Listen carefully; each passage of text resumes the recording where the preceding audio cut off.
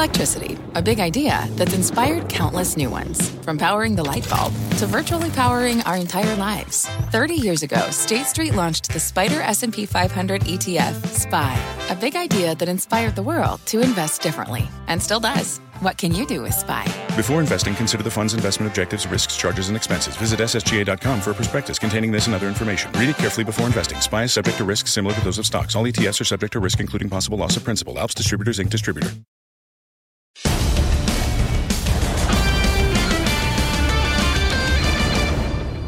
Good afternoon, everybody, and welcome to Power Lunch alongside Kelly Evans. I'm Tyler Matheson.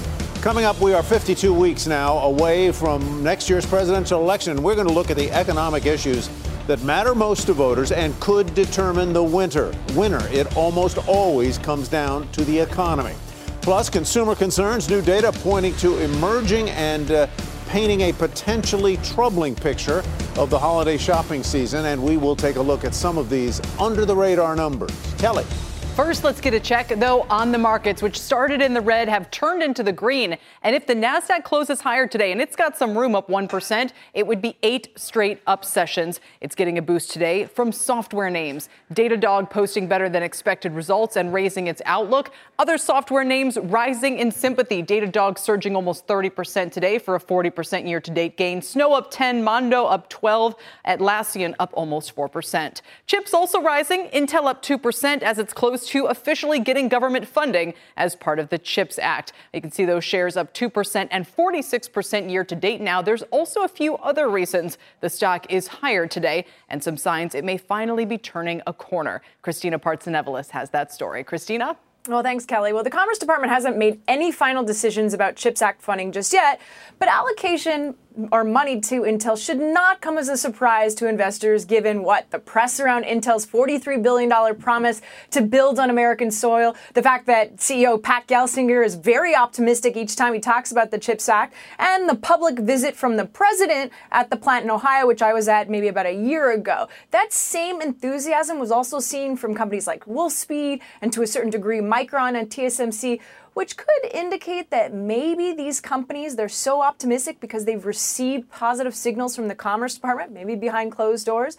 But the CHIPS Act funding is largely considered priced into the stock. So today's bump also has a lot to do with Gelsinger's visit to Taiwan, his second actually this year. He said in a Intel Innovation Day over there, he said their most advanced chips, the 18A, will move to test production stages by Q1 of next year. This is important. Why? Because it's important to its foundry business at Intel.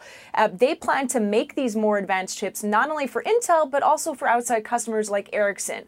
Intel has already signed on 3 customers, but as I tried to get the names, but they're very hush-hush on those customers because those same customers most likely use competitor TSMC, so they don't want any conflict of interest. Intel's goal, though, is to catch up to TSMC as a chip manufacturer. But recall, just last month, Morris Chang, the founder of TSMC, told the Chinese paper, it's UCD.money, said that Intel isn't a threat and will remain in TSMC's shadow.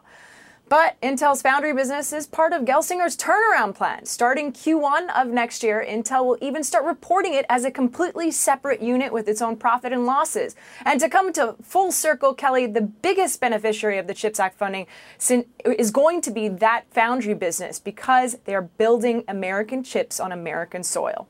I'm surprised that this isn't already priced. I mean, Intel shares have risen a lot this year on kind of the knowledge that a lot of this funding was coming, no? Precisely. That's why I'm saying it's priced in. And you saw the reaction. Wall Street Journal reported it yesterday after hours. The stock went up about 1%, and then you saw it come down early this morning before 9:30. It was up maybe 0.5%. And then you saw these headlines with more details about the more advanced chips, the 18A for Intel, and that added a little bit more positivity, I can say, to this 2% rise that we're seeing in Intel's price today. But for the actual CHIPS Act funding, we're still waiting. We're waiting to find out when they're going to make this big announcement on who's going to be the first company to get some money. Indeed. Christina, thank you so much. We appreciate it. Christina Partsenevelis reporting. All right, now let's move to China and some very mixed data on trade. Exports falling there by more than 6% year over year in October, which was more than expected. But China's imports rose by 3% versus the period a year ago. This comes as China's President Xi is expected to meet with President Biden in San Francisco next week.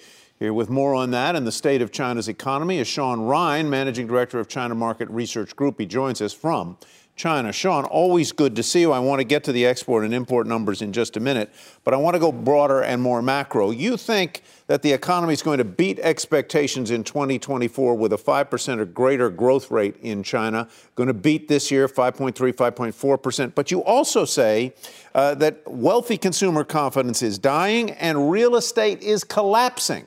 If those two things are true, how can you be confident that the economy is going to grow at the rate you say it is? It's great to be here, Ty. Yeah, it's sort of a mixed bag in China right now economically, and investors need to be very cautious. So the economy is bad still. It's bad since we spoke last June, but it's not as bad as people think. Importantly, what we're starting to see is multinationals are starting to invest in China again. I just met with a iconic German brand, and they told me, Sean, 2023, we did not invest in China. We invested in India, but 2024 is the name of China. And the reason is because we don't think we're going to be able to see the growth in India, in Vietnam, in the United States, or anywhere that we can get into China. So I'm cautiously optimistic for 2024, Ty, because in the last 4 to 6 weeks, I'm seeing more and more multinational companies are planning to invest in China in 2024, I think defying a lot of market expectations. And that's off of a really bad year where FDI has already dropped 8% this year. That's why I'm cautiously optimistic. Well, that's what I'm curious about. If FDI is off 8% this year, and you say, or my notes report that you say, that multinationals are scared of China, worrying about getting arrested or complaining about difficulty in getting visas, how do you think multinationals are going to be a comeback story in 2024? Yeah, so what's happened is when I talk with multinationals over the last 2 months, a lot are scared to actually come to China. I was supposed to kick off a meeting with one of my clients in December who canceled coming into China because they're scared about being arrested or they're scared about being able to secure a visa. I think there's a lot of sensationalism. The Wall Street Journal has misreported that foreign executives are being arbitrarily detained. China's really safe. Let me be really clear, Ty. It's safer to walk the street of Beijing or Shanghai at night than it is New York City or San Francisco. So fears of people coming are sensationalized, but they're still there. But that's more from the American side. So when you talk to the Europeans, you talk to the South Koreans, you talk to the Japanese multinationals, they're planning to make a big comeback into China investing in 2024. But it's the American companies that are shying because of the U.S.-China political tension, which is just getting worse and worse. As you and I have talked about, the Chinese feel that Biden is looking to contain China's economic growth. We've seen in the last 2-3 weeks, Biden has implemented more sanctions and more limits on American investment into China's technology sector and venture capital, and is preventing technology companies like Intel or NVIDIA from selling their top chips into the China market. So it's kind of a mixed bag. On the one hand, multinationals are coming back into the China, but on the other hand, there's still a lot of fears, and that's why real estate is bad, and that's why wealthy consumer income is dropping, and their confidence is really bad. So I expect, in the next couple of weeks, the sales of Gucci, Louis Vuitton, Porsche, the companies that are selling to China's wealthy are going to hit a wall. And so investors need to be very cautious about that. Very mixed bag. It's not easy to forecast what's happening right now. There were, some Japanese nationals were detained in China. There were some people who worked at WPP, people who worked at the Minsk Group. It seems as though it's not just a made-up story by the Wall Street Journal, Sean, but that there are people who are genuinely concerned about being foreign nationals doing business in China. Well, it is made up because I'm glad you brought up WPP. WPP actually hasn't even protected their employees because a large part of that actually has nothing to do with spying or national security, but pure corruption. It's well known in advertising businesses here that if a company pays, say, $100 million to WPP, they should be allocating that advertising budget to where they get the best return on investment for advertising. But what happens is a lot of the executives would get a kickback. So if you get $100 million, the executives would get a $1 million or $2 million US dollar kickback. So they weren't actually putting the advertising in the most effective means. They were getting wherever they could get a big commission. So, don't you think that if they're breaking the law and they're misusing client money that they should be investigated and go to jail if they are found guilty. That would happen in the United States, too. Going back to 2020, the U.S. warned citizens of arbitrary detention in China due to what they said was arbitrary enforcement of local laws for purposes other than maintaining law and order. Yeah, look, like I said, I'm American. I love the United States. Kelly, you and I have talked. Maybe I'll run for Senate one day. But I just don't trust anything under Blinken's State Department. You know, they put a lot of things saying China's scary, China's not. It's 3 a.m. right now where I am. I'm happy to go outside, live stream with you and show you how safe it is right now. So China's perfectly safe for foreigners. July of 2020. Yeah, what I read. Obviously, Sean, we're not really talking about street level threats here. We're talking about something of a different quality and magnitude. But let me, since you just mentioned Secretary Blinken, and you said I don't believe anything that comes out of the Blinken State Department, you must have extremely low expectations for next week's meeting between Joe Biden and President Xi. I have very low expectations. I think it's great that Biden and Xi will meet. I'm a big believer in discussions. You know, like the United States and NATO should be talking with Putin and Zelensky. You know, there should be talks between Hamas and Netanyahu in Israel. I think it's important that people talk. You're never going to be able to solve problems, ease tension if you're just yelling at each other or launching sanctions or launching war. So I think it's a very good signal if Xi and Biden can actually meet. That might lower down the temperature, but I don't expect anything meaningful to come from this. Xi is still quite angry at the United States. And like I said, Biden has added more restrictions on venture capital investment, private equity investment into China from the United States in the last couple of weeks. And that's why wealthy consumers here are so depressed, because they're the ones who are dealing more with international trade. And so I don't expect any great revelations or any, detente coming from this meeting next week, Ty. Sean, always great to hear from you. Always provocative. We appreciate your perspective. Sean Ryan, thanks. Now, the import-export data out of China also impacting oil markets today as crude drops 4.5% now to about a 2.5-month low. Pippa Stevens is here with the full story. Big move today. Yes, and so we have to look at the import-export data on an individual basis. So starting with the import data from China, it was about crude oil imports were about 13.5% higher year over year and also higher month over month.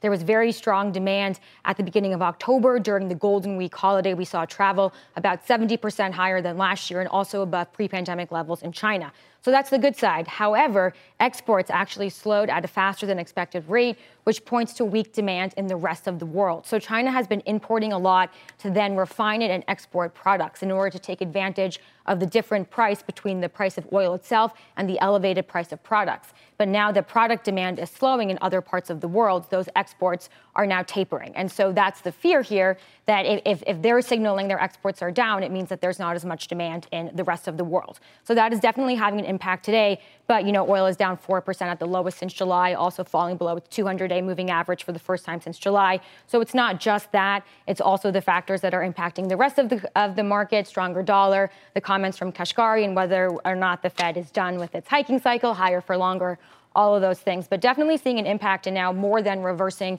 any gains we saw after the Israel and Gaza war began. What are your sources telling you about whether this sort of decline in oil prices is an enduring one? In other words, that there is a new equilibrium price, or whether it is a temporary decline?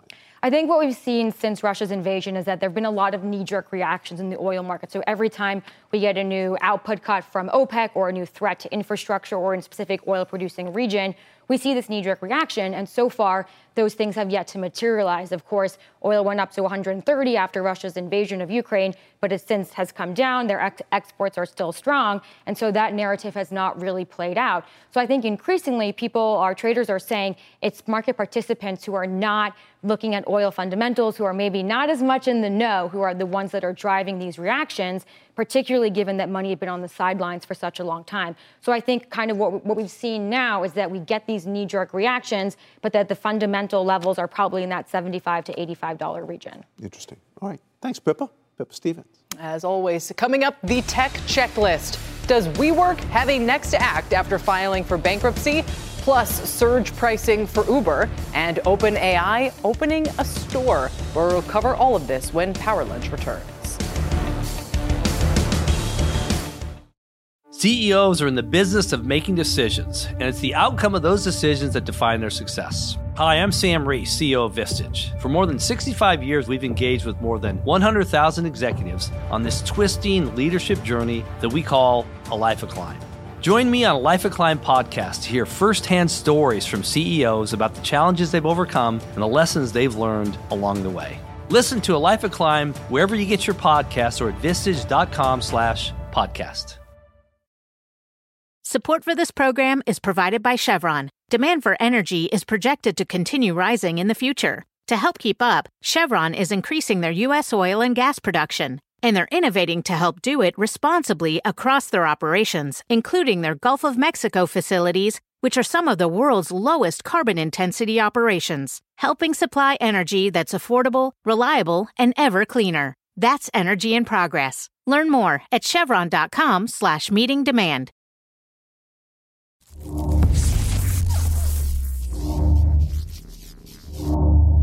Welcome back. Is the WeWork saga finally coming to an end, or could it be a fresh beginning? They filed for Chapter 11 bankruptcy to reorganize the business, including cutting leases. Stock, of course, has fallen almost 99.8% since listing in October 2021.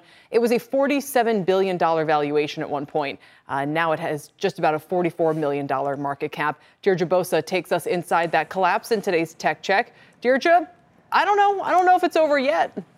I don't think it is. We'll get into that. But I mean, just a stunning, you outlined it, stunning rise and fall that was really indicative of venture capital throughout the 2010s in a ZIRP era, a policy of zero interest rates, when everyone just clamored to get in, from SoftBank to JP Morgan to even in traditional VCs like Benchmark. And they were willing to sustain billions and billions of dollars of losses while it reached that peak of $47 billion. It would crash down to be worth less than $3 billion. And then what I think is just as stunning, guys, is that it was able to go public through a SPAC at a valuation of $9 billion. So in that way, the losses bled over not just to the institutional investors and the VCs, but to the ordinary investors who are going to be wiped out in this bankruptcy. As for what happens next, it's interesting because when you go back to the early days of WeWork, and I covered the company very closely, they really had a sense of community and they were doing something different. It all got out of hand through Newman and SoftBank and the billions and billions of dollars in growth at all cost mentality. But if you strip it away and you don't try to say that this is a technology company, which it never was, and you try to operate it like a great real estate company, you use the bankruptcy to renegotiate or end leases. That could be an interesting proposition, and one that, Adam Newman himself may even be thinking about. According to that statement he released, what he said, with the right strategy and team, a reorganization will enable WeWork to emerge successfully. So I don't know, guys. Chapter 11, there may be more. Maybe another chapter. I think of that Billy Joel, back. You ought to know by now. But nobody seemed to know by now. I mean, where does this money go, Dee? Does it go to money heaven? A lot of it. Some of the debt is going to be rolled over into equity, and there's going to be sort of a frenzy as to what happens to it now. But it's not going to be anywhere close to the more than $16 billion at least that has been put into this thing over the years. Did I see a comment from Adam Newman about all this, Deirdre, where he said it's hard to watch from the sidelines and they need something like, it almost sounded to me like the kind of comment where he said, if only the right person were back at the helm. And we've seen it before. We've seen founders go back. And that was, think of the time that he was sort of thrown out of WeWork. That's when a lot of startup and some of the founders of the most disruptive companies, you think of Travis Kalanick, were pushed out, or, maybe deservedly so, I don't know. But they wanted an adult in the room. They wanted the operators. And it turns out, at least in the case of WeWork, that the operators weren't very good at managing this either. And so, that statement from Adam was pretty telling. He said that maybe with the right strategy and team, it could emerge successfully. Rise from the ashes. Let's move on to Uber, which has a story all its own. Gross bookings more than $35 billion in the third quarter. That's That's a big win there, Deirdre. It is. And you know what, Tyler? I harp a lot, and I have for years, on Uber's different measures of profitability. First, it was unit economics, and then it was adjusted EBITDA. But you know what? This is a quarter which really relied on the fundamental business operations. And guess what? It was profitable on a net income GAAP basis. So credit where credit is due. That's a very interesting thing, and that could actually pave the way for it to be included in the S&P 500. All right.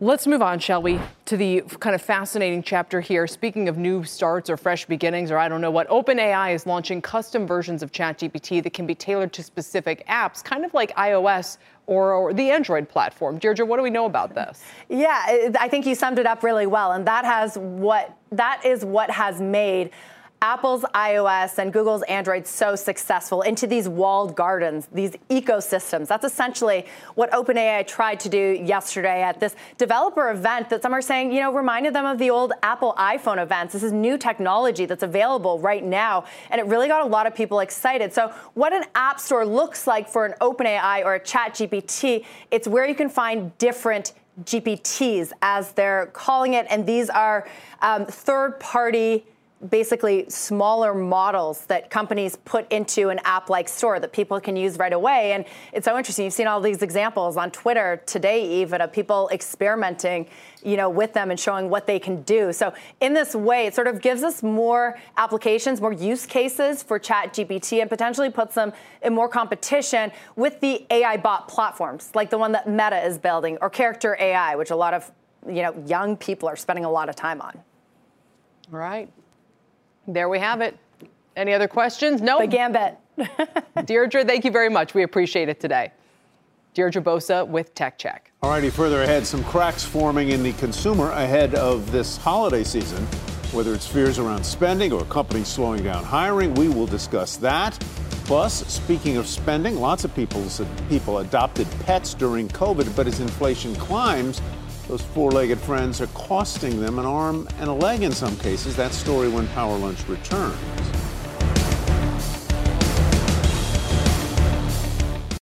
Support for this program is provided by Chevron. Demand for energy is projected to continue rising in the future. To help keep up, Chevron is increasing their U.S. oil and gas production. And they're innovating to help do it responsibly across their operations, including their Gulf of Mexico facilities, which are some of the world's lowest carbon intensity operations, helping supply energy that's affordable, reliable, and ever cleaner. That's energy in progress. Learn more at chevron.com/meeting demand. Welcome back to Power Lunch, everybody. Stocks are once again higher today, 68 points on the Dow right now. Let's get to the bond market, however. Yields there falling. Rick Santelli in Chicago. Hi, Rick. Hi, Tyler. Indeed, if you had me blindfolded and only showed me the NASDAQ, which, of course, is leading the percentage move on the equity side up over 1%, I would have guessed it probably was lower interest rates. Look at a 24-hour chart of 2-year and 3-year notes together. Short maturities. We had a rather successful beginning of $112 billion of supply with today's $48 billion 3-year note auction.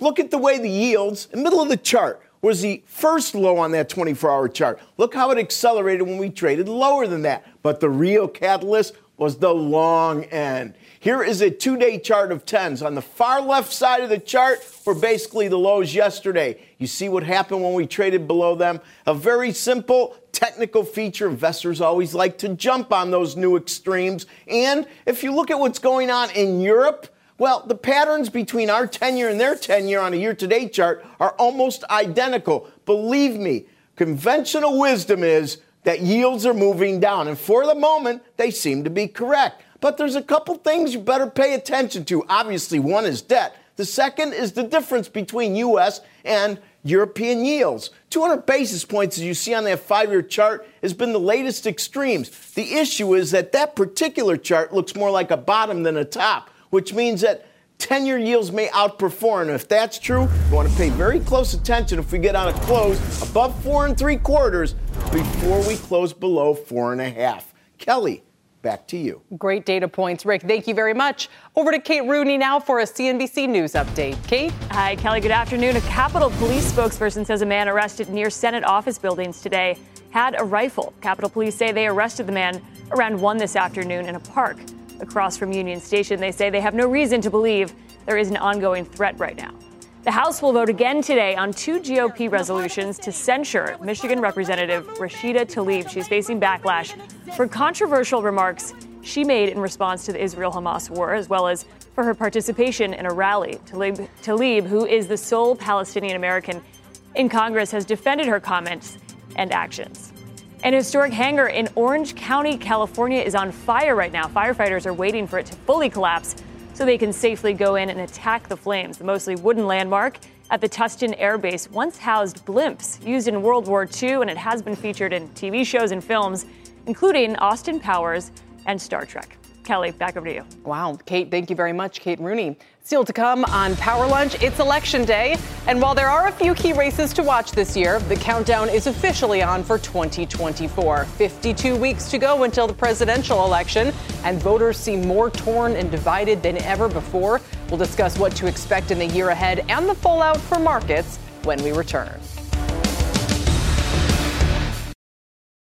Welcome back to Power Lunch. Today marks 52 weeks until the 2024 presidential election. The economy, always an important issue. And to get a read on what some voters are thinking ahead of that, we released a CNBC Generation Lab poll today called Money and Youth in the USA. It measures the opinions of 18 to 34-year-olds on the economy.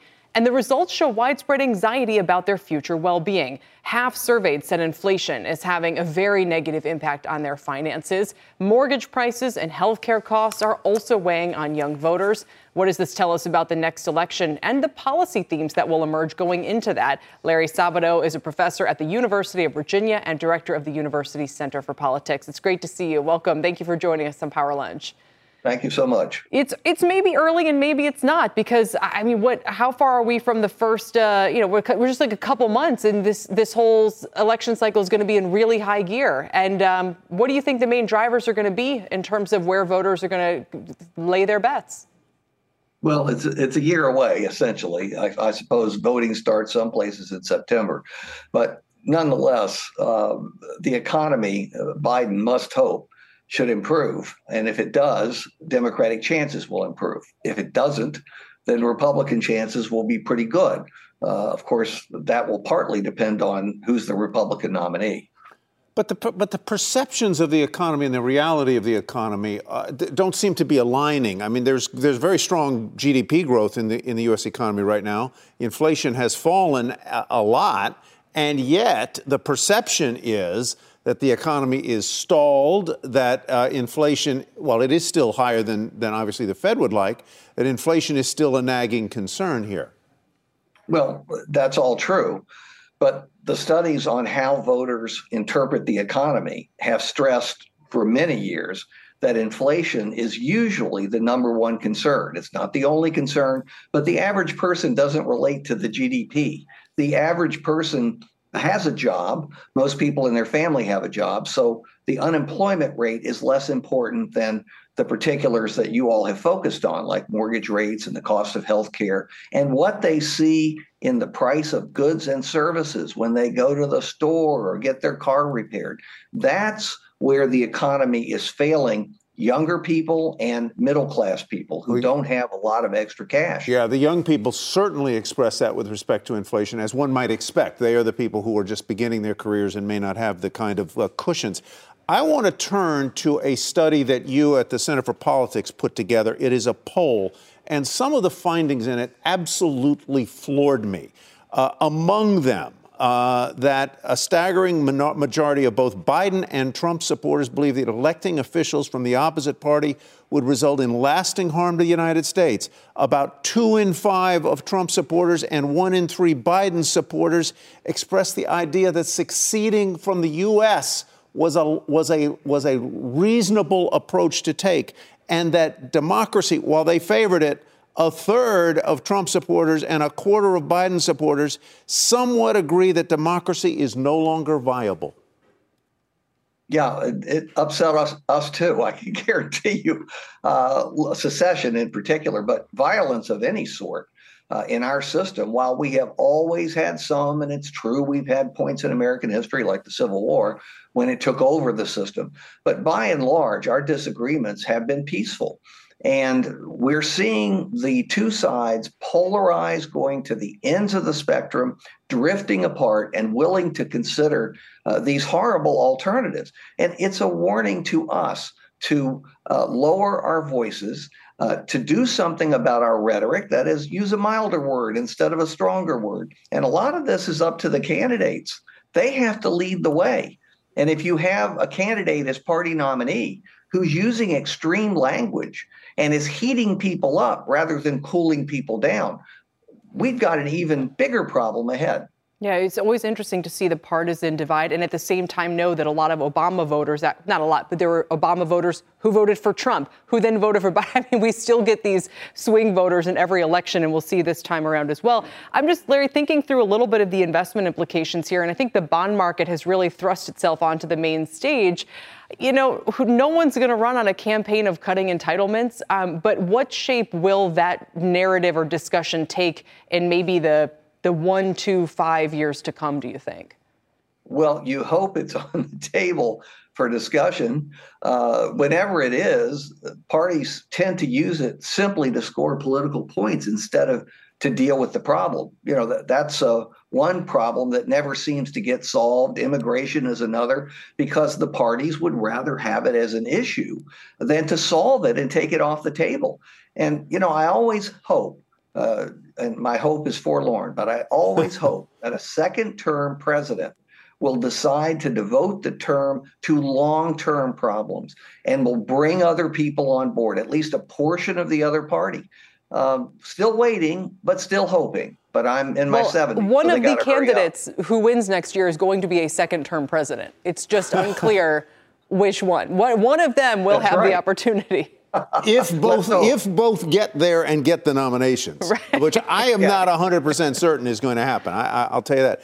You know, I'm not either. The upcoming election a year from now is important. But what is really important, Larry, is that a week ago, my son Max sent in his application to the University of Virginia. We've known each other 50 years, so I can tell you that as a friend.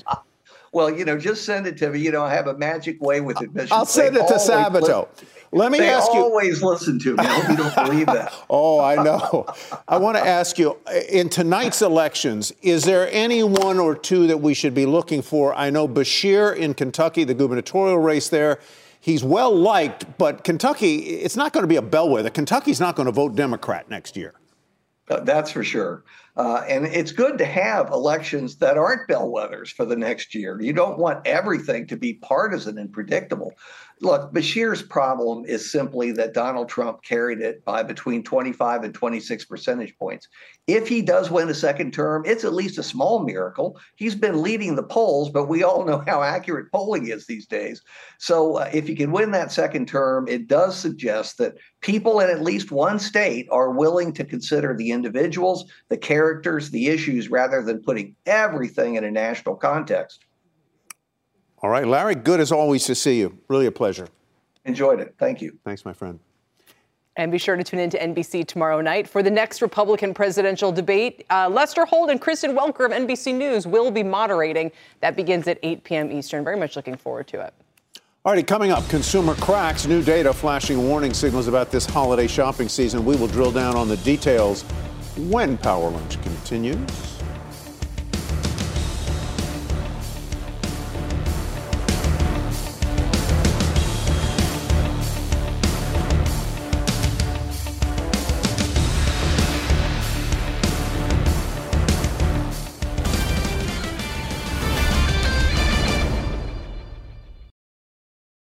Welcome back. New reports suggest that some cracks are forming in the consumer right as we head into the holiday. 2/3 of U.S. consumers are worried about being financially stressed this holiday season, according to Bank of America.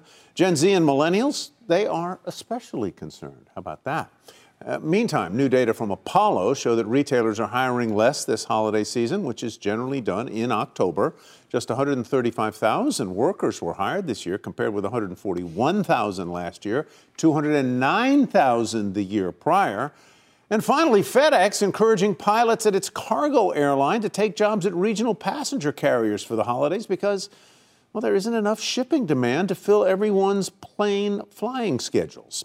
Frank Holland is here with more details for us. How bad is it, Frank? Tyler, it's bad. It's Really? terrible. No. At least compared to the pandemic. Yeah. You got to remember, during the pandemic, we were all locked down. Just a record, unbelievable surge in demand for goods. People wanted to buy things. And obviously, that's changed pretty dramatically. So you got to remember, just last week, we got a fresh read on the global shipping market. At the Evolve Summit, I spoke to FedEx CEO Raj Subramanian. He told us, basically, when it comes to the industrial market, it's soft right now. And even when it comes to consumer goods, it's pretty soft, even as we head into the holiday season. He laid out a pretty clear picture. I want to come back to that FedEx Pilots offer. Eye-popping, right?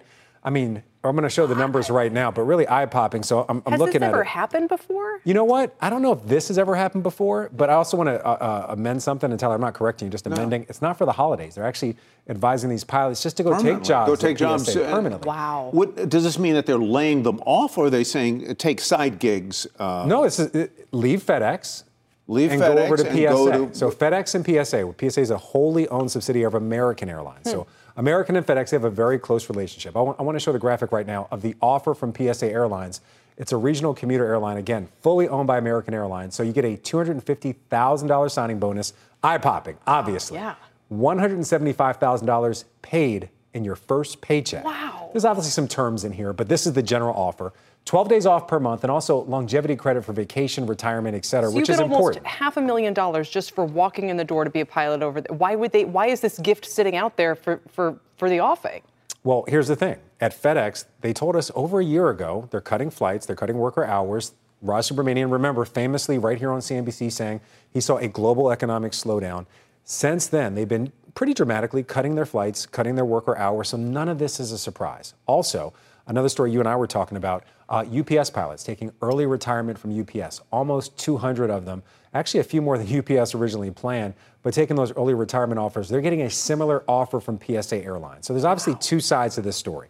Demand for passenger flights up, demand for consumer goods down. I also want to show you the statement from the pilots union very quickly. I'm only going to read part of it. They say, "We do not consider this an acceptable offer for FedEx pilots, and our pilot membership reacted accordingly in messages that we've received." And they say if FedEx is comfortable with pilots leaving, they should instruct their bargainers to make proposals to entice pilots who are otherwise waiting to retire, similar to UPS. Full circle, if you want to get a good picture of the demand picture when it comes to goods. Why isn't the union happy about it? So is it because if they leave... Doesn't that tell you how lucrative the jobs are at those two companies? So if the pilots leave FedEx to go to a regional airline, they get $500,000 right off the bat, almost in all these perks. But is the union basically saying they would get more if they stayed at FedEx and maybe reach full retirement there? Is that why they think this is a raw deal? These are jobs with great compensation, great benefits. FedEx is, of course, a top-notch company to work for. This is a commuter airline. It's just a different schedule. It's a different lifestyle.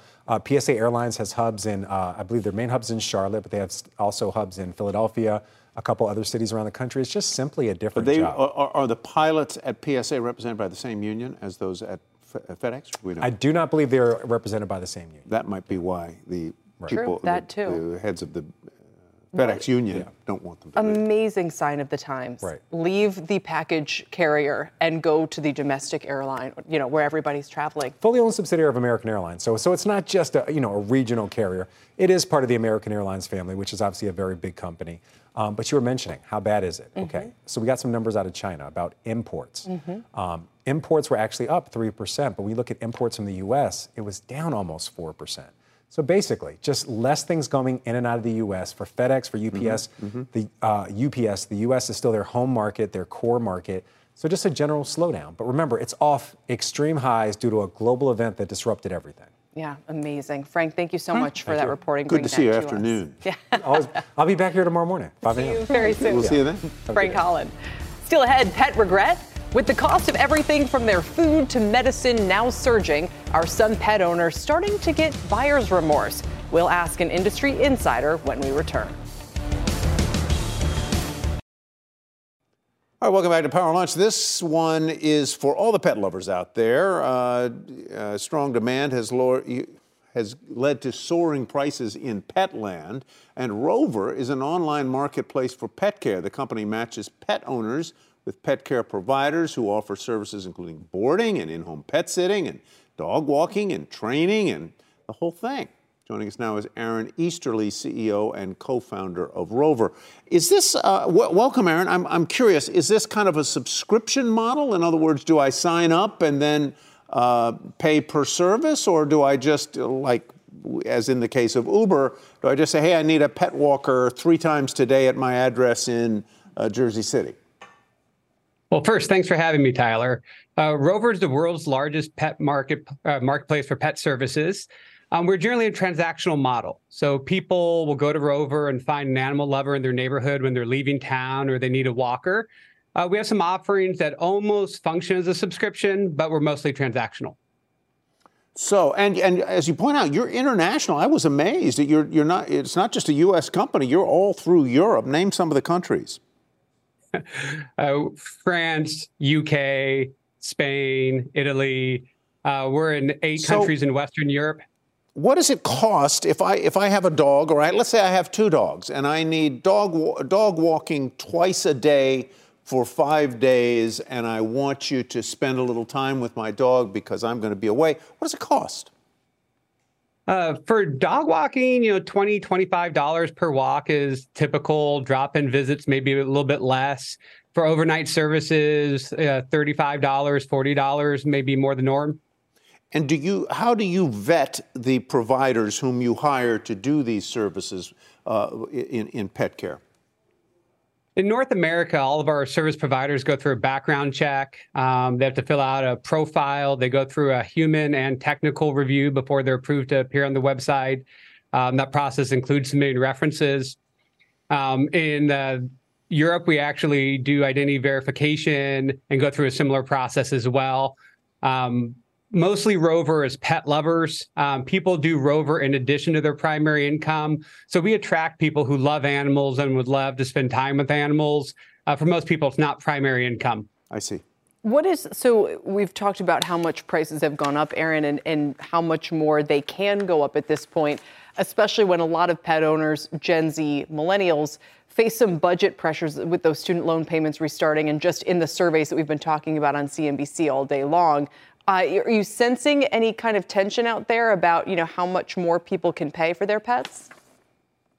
For our business, we're actually seeing record customer economics. So for the customers we acquired this year, they're performing at the best levels we've ever seen. And that was on top of last year's record, which is on top of the prior year's record. So we're just seeing an up and up trajectory in terms of the spending and the customer economics. That being said, in the broader pet industry, we have seen some people talk about people being a little bit more frugal. But our business, we're actually seeing record levels of spend. There's also not just one marketplace where you can find dog sitting. There's been others, and it's fairly easy, I would have to imagine, for disruptors to try to come in on that turf. How do you maintain your market share and grow it at a time like this, and especially in an era of higher interest rates may make it a little more difficult to invest and expand? Well, we're fortunate in the sense that we're self-funded. We have a lot of cash in the bank, but we're also producing a good amount of cash.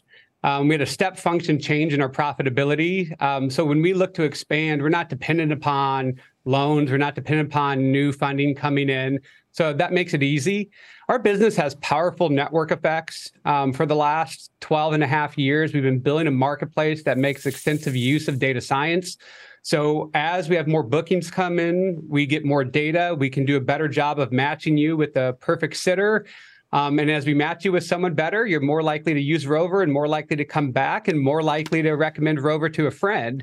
And those powerful network effects are pretty defensible and create a competitive advantage for us. All right. Aaron, thanks for joining us today. Appreciate it. Thank you. Rover shares up 21% and more than doubled so far this year. Coming up, a tasty investment. Delivery startup Wonder getting a big cash infusion from a global food giant. We'll bring you the details next. Welcome back. The latest venture from serial retail entrepreneur Marc Lore is called Wonder. Is it still a food delivery company? It's not quite a DoorDash or Uber Eats. CNBC.com retail reporter Melissa Repko is here with more. Some of us, Tyler and I, were fortunate enough to see those vans back when before they shut down that line of business. Yes, exactly. So what's now? So now they've pivoted to a different strategy. One is that they have brick and mortar locations. By the end of the year, they'll have 10 of them that are still doing delivery rather than the trucks where they were cooking meals outside of suburban households. But the other piece, and this is where they're getting the money from Nestle for, the $100 million investment will go towards a B2B push. So they have proprietary kitchen technology, so think really fancy ovens, And they're going to be selling those to hospitals, hotels, even cruise lines or colleges. And Nestle is going to help them on the manufacturing side with making some of those prepared ingredients that it will sell as part of that package deal. What's buying Blue Apron?